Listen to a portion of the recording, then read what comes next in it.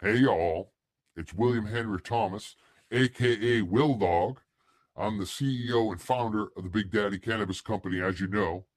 And the reason I'm calling you nitwits today is because you've been slandering my wife, who's under a little federal indictment for bribery and wire fraud, and you're acting like it's a big deal. Everyone in this cannabis industry has offered a bribe here and there.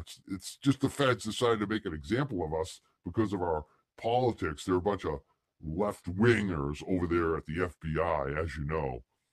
So I'm just calling you out because you guys haven't done anything for the patients. You haven't done anything. You're not serving the patients. We're the serving the patients. Big Daddy Cannabis is serving the patients. I don't want to hear about the patients from you guys. You and Brian Box Brown on Twitter, a bunch of nitwits. What can I say?